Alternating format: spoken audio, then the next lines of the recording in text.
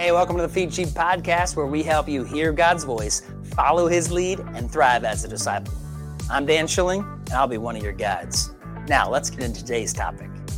Hey, welcome to the Feed Sheep Podcast. Thanks for joining us. We're back again today. Michael, man, it's always good to be with you. You too. Great to get to dive in again and keep looking at trust. Yeah. Well, we're going to continue. We've been really just saying, God, show us how you continue to help us on this journey to trust you and to look at your word. And so we've been looking at a number of passages. We started a couple of sessions ago talking about the Deuteronomy 8. And really, again, what we're trying to accomplish through our time is how do we hear God's voice, follow his lead, thrive as disciples, and recognizing that trust is a big issue. And last time we started to dive into the area of trust and some of the things that King Hezekiah was processing through. And we talked about faithfulness, that faithfulness is one of those first keys that Hezekiah said in 2 Kings 18. This was in verse 5, and this was our verse, that Hezekiah trusted the Lord. There was no one like him among all the kings of Israel, either of Judah, either before or after his time. And he remained faithful to the Lord in everything. And so the goal for us is, how are we going to encourage one another daily in this journey? How do we look at what the scriptures say about this area of trust? And so we're going to dig a little deeper into this topic today. So can't wait. Looking forward to it. Yeah. You want to pray for us? Yeah, let's do it. God, thanks so much for just an opportunity that we get to come before you, and we get to humbly submit and listen and learn. And so I just pray that you would teach Dan and I, and you would teach the listeners what it means to trust you, and that we would have the confidence to step out in trust as we seek to know you more deeply, and ultimately we seek to thrive in relationship with you. In Jesus' name, amen. Amen. Michael, I remember a few times ago we were talking about the trust muscles, and that's really the focus of our time today. We talked about how we're doing the P90X and how that was one of those things that really stretched us, physically at that point in time. And I wouldn't try it again, not at this stage of life. I don't have enough time. Yeah, I know. I don't think I have the willingness to be in so much pain that I can't even walk, to go to the bathroom hardly, that hurts so bad. So, oh yeah. And yeah, we don't need to go down that rabbit trail, but yeah, I couldn't do it again today. Yeah. But the muscles, I believe that God wants us, whether physically our muscles are in shape or not, but definitely what he wants for us are these what we're calling trust muscles to be built, and recognizing that, like many other aspects of our physical muscles, if we continue to keep ourselves isolated and not putting ourselves open-handedly in the hands of our good Father, who's always trying to continue to mold us and fashion us, shape us more into the image and likeness of Jesus, and recognizing that many times that's going to put us in a place where we need to trust him. Mm-hmm. And that place of trust brings us to one of the things we're going to look at today, is a place of humility, and say, okay, this isn't going to be easy, but I trust you.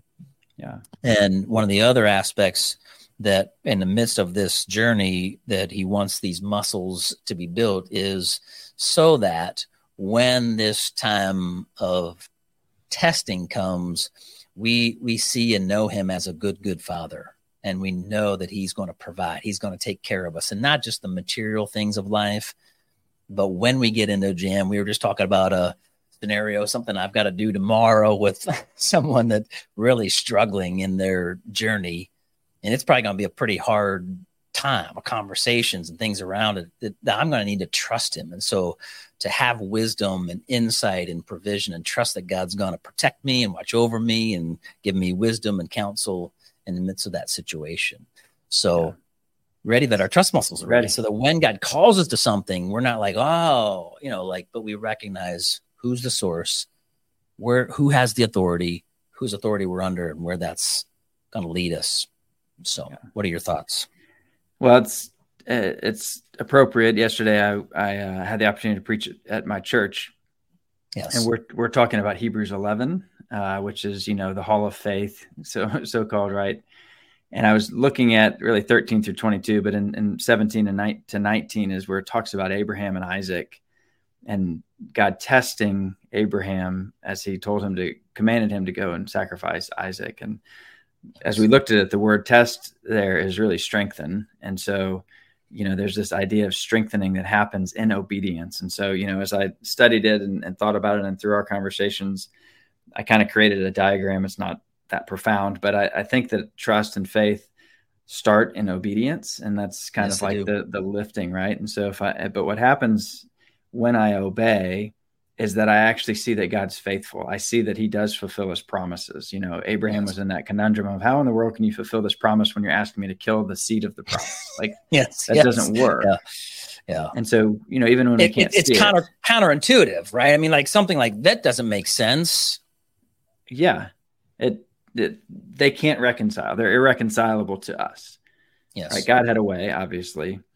And then as we see God be faithful, it helps us increase our faith or increase our trust, increases our longing to experience that nearness to God in that trusting, which then I think leads us, which we see in Jacob's life, at the end of his life, it's that he's bowing over the head of his staff in worship, right, as he's blessing the sons. And so it leads us to worship. And then it leads us, we have like this cycle of obedience and God's faithfulness and increase. We worship and we just continue to grow in this. And we do this testing or this strengthening occurs in these steps of obedience that can seem really, really hard, where we can't see a way through. But when we step into them, God has seen a way through, and we see that he's faithful to take us through. Yes. Amen. Amen. Well, one other quick story here is, this past year, my wife is actually going to be on here in a couple of weeks on the podcast here. Her and I were talking this past week of just something the Spirit of God had been working in her, helping her hear God's voice and follow. And she felt, this past year of school, not this current year of school, but the past year, that the time for homeschooling was over. Now, we've homeschooled, all 7 of the boys so far have all been homeschooled. Some of them all the way through. Now the older guys, the other ones. So she's been doing this for almost 20 years. And sometimes you get going in that same pattern, but she knew inside something, she didn't have peace. And it was starting to become more of a burden. It wasn't right. Fulfilling anymore. And so we started at the beginning of this year in January, February, start looking at Christian schools and started looking and saying, okay, God, show us. And so long story short, God makes a way. He provides, I'm thinking, how are we going to pay for this? And then God provides all these different opportunities and scholarship and everything. So it's like, okay, God, thank you. But here's kind of the big thing was I was standing talking to a guy outside of the school I had just met, and in a conversation, he said, well, that we turned away 700 families this year. And that, like those moments you're like, wait, what? Like 700 families. And I clarified it with the wife later. I said, I want to make sure I heard you correctly. You said 7. She said, yes, not 700 people, 700 families, like multiple children per household. And we had just been in conversation with another guy. He said, wow. He said, I can't believe that you got all 4 of your boys in here. I mean, like, there's people even at this church that can't get their kids in here. Like, that's really amazing. And it's like, right. You have that moment. You're like, oh, wow, God, you provided something that makes no sense. But my wife just kept believing this is what God was leading, and that she was trusting him, because you're like, we don't have the money for that. We can't do this. We can't do that. And we're going to look at a story today about Hezekiah when it's like, we're in trouble here. Right. God, there's no way this is going to work out. And so I feel like for us, it was just one of those moments, like a holy moment of like, oh my gosh, God, you provided in a way, there's no way that could happen but you doing that when there's 1,400 people, there's 2 kids in each family, got turned away. So yeah, and you didn't even know the miracle that it was. No, I didn't. I mean, that's the cool thing sometimes, right? Like, and then when God reveals it just in conversation, you're like, oh my goodness, God. And I really, Sharon and I both said, when David in 2 Chronicles says, who am I and who are my people? I mean, that you would you take care of us like this. I mean, that really was our posture of our heart. Like, oh my goodness, Lord, thank you so much. So I think it's, again, this journey that we're on, and to encourage one another, right? Is God has a purpose. He has a plan. And when we submit to him and we put our hope and trust in him to lead us, to guide us, even when it's like, well, I just can't, it ain't going to work out. Like, trust me, just faithful today, take the next step. And so we're going to look at that story today as well. Good. Let's do it. All right.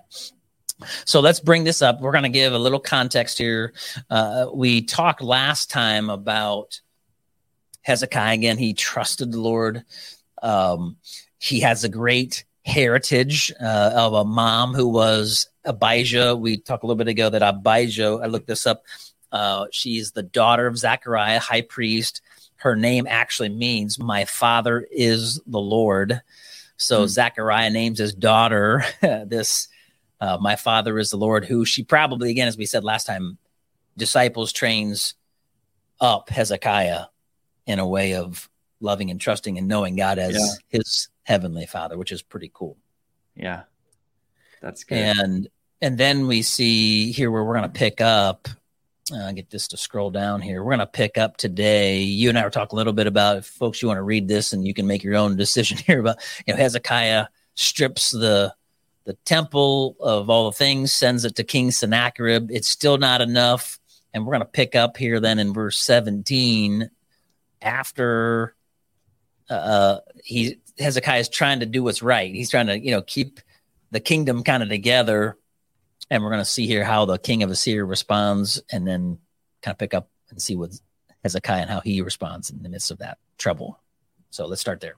Good. Verse 17? Yes. Verse 17, chapter 18.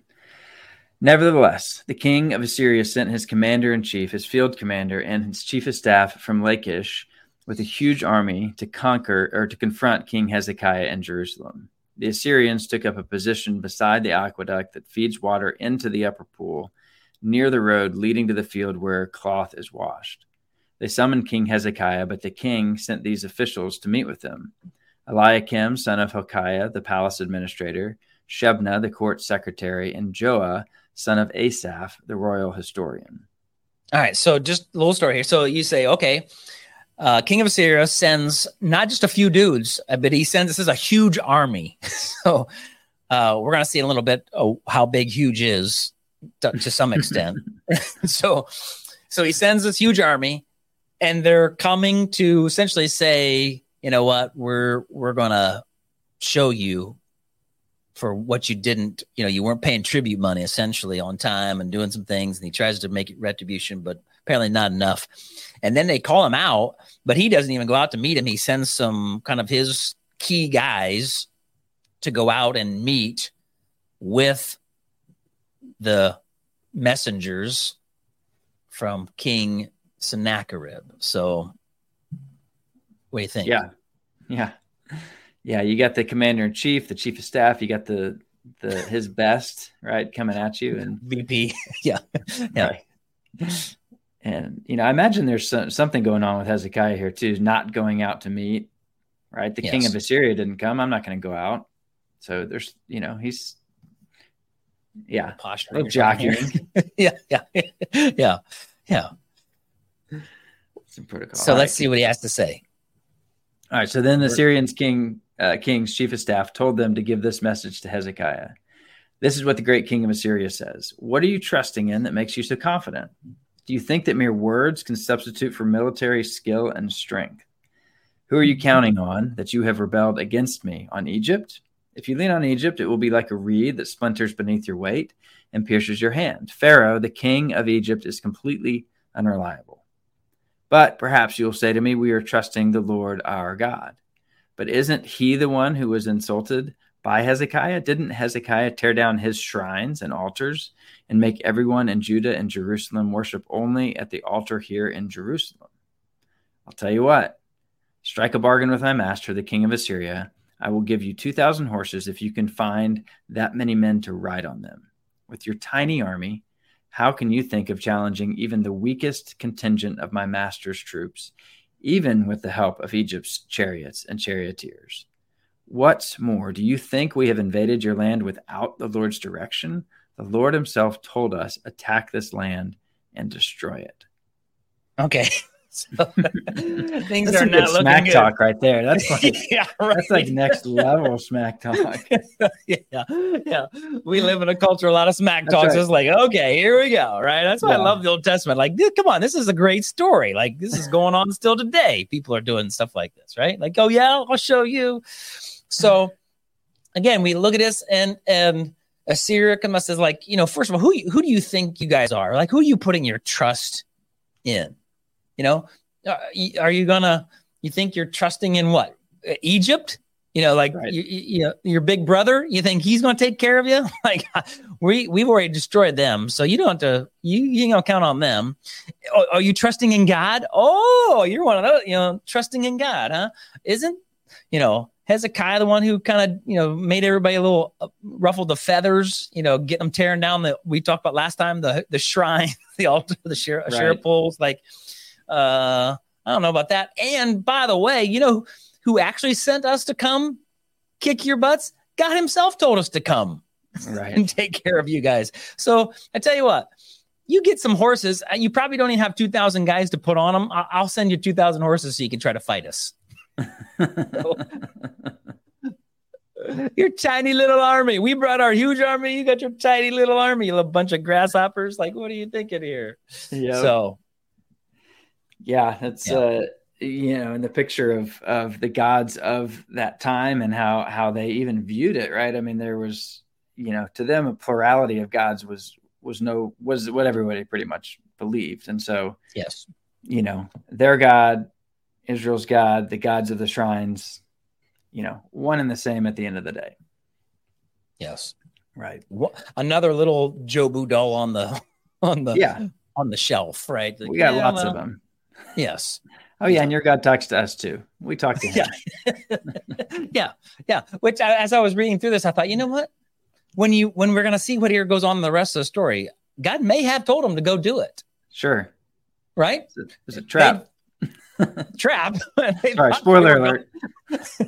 Yeah, like, oops, like, oh shoot, we thought we were coming because we were gonna and talking trash and whatever about it. Like, oh yeah, I had you come out of your pride and out of your arrogance and your foolishness, thinking you're gonna come. Right. Take them, and you're mocking them, but really you're not mocking them, you're mocking me. But you know what? I already knew that. That's why I invited you down, thinking that you're coming to attack and destroy them. Yeah. So like, okay, so all right, let's pick up in 26 and continue on the story. Yeah, this classic response. Then Eliakim, son of Hilkiah, Shebna, and Joah said to the Assyrian chief of staff, please speak to us in Aramaic, for we understand it well. Don't speak in Hebrew, for the people on the wall will hear. That's good.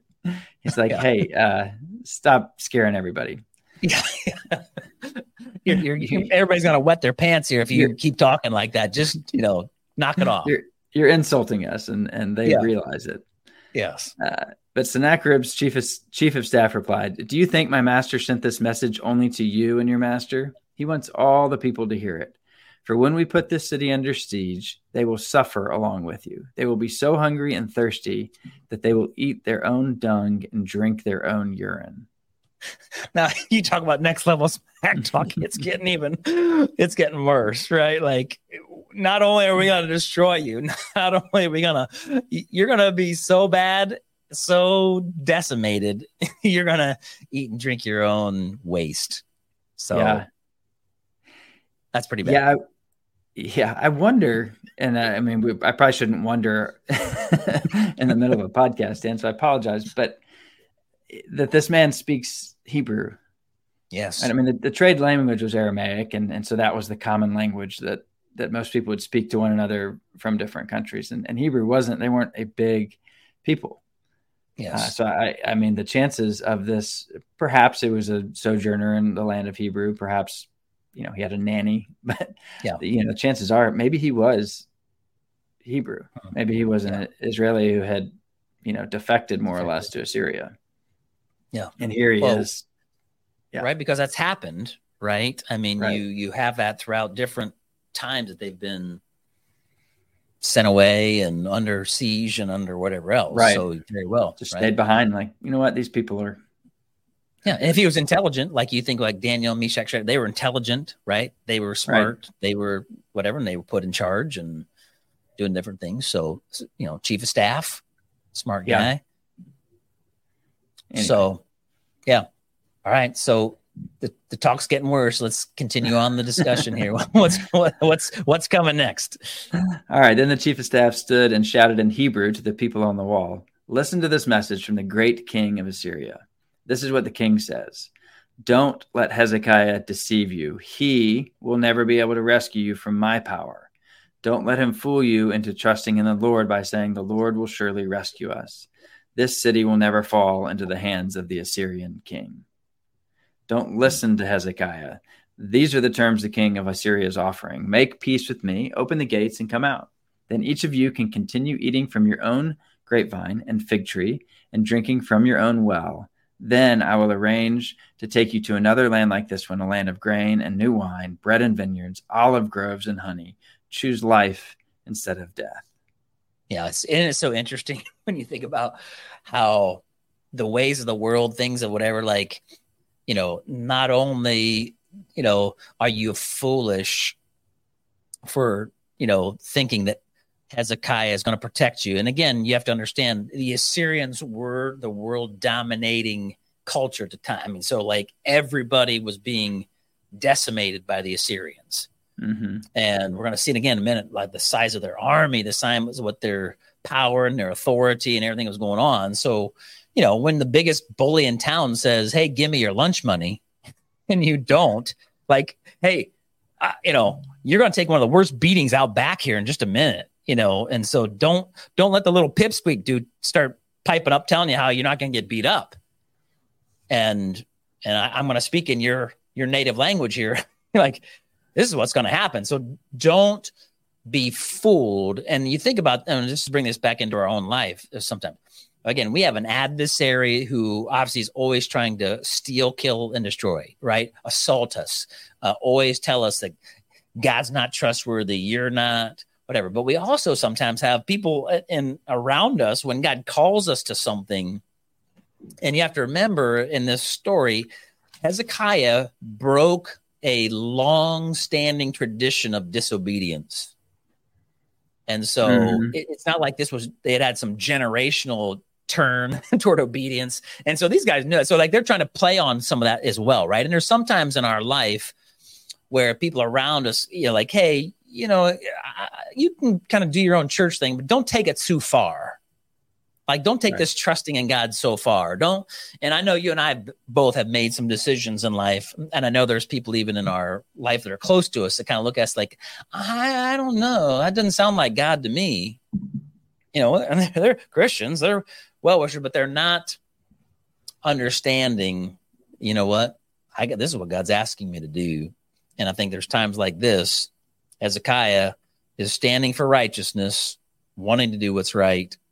And these guys, the outsiders coming and saying, "You're stupid. We're gonna demolish you for this." But I tell you what, we won't beat you up completely. So just walk out, surrender, right? Open the gates, come on out. Here's the terms, and we won't have to completely decimate you. We'll take you somewhere else, let you kind of start over and have good things. But don't be trusting God. You put your trust in the ways of the world, ways of man. Right. Yeah. I mean, I think you get two in there. You get the promise. I mean, and this is such the way that I think happens when we have this temptation to trust in other things and to look at other things, is the promise that God makes is, abducted by the other people. So you have this promise of your own grapevine and fig tree, right? This is a phrase that you see in scripture, sitting under your own vine and fig tree. And it's a picture of safety. It's a picture of provision. Yes. And whatnot, right? But it's a provision from God, giving us each our vine and fig tree to have fruit and food and shade and, all of these things. they're saying, look, you want these things, come find them here. Like, we'll give them to you. Your God can't give them to you. Yes. Yeah. And right. It's all is, well, you're going to have water, you're going to have grain, new wine, bread, vineyards, olive groves, honey. And to me, this interesting, because Deuteronomy also has the same, I said before you life and death, choose life. Or the guys say this one time, it's like God gives you a multiple choice test and then gives you the answer. I said before you life and death, choose, like A, life, B, death, choose A, and yet what happens is the majority of us still choose B, which is I'm going to do it the way of the world or do it Hey, thanks for watching the Feed Sheep podcast. We're going to, because this discussion was so rich and encouraging to Michael and I both, we decided that we should break this into 2 episodes. And so next time, what we're going to do is give you several things to think about in your journey and building your trust muscles. As we've seen in the story of Hezekiah, we're going to continue on and see what God does. And what he wants for us is to experience that type of miraculous event in our life where we see God intervene. And so I just want to encourage you to tune in. If you haven't already, subscribe to the YouTube channel or to your favorite podcast platform. Leave us a comment if you would as well. It always helps us out, encourages us. And I want to encourage you on your journey to hear, follow, and thrive. God bless you.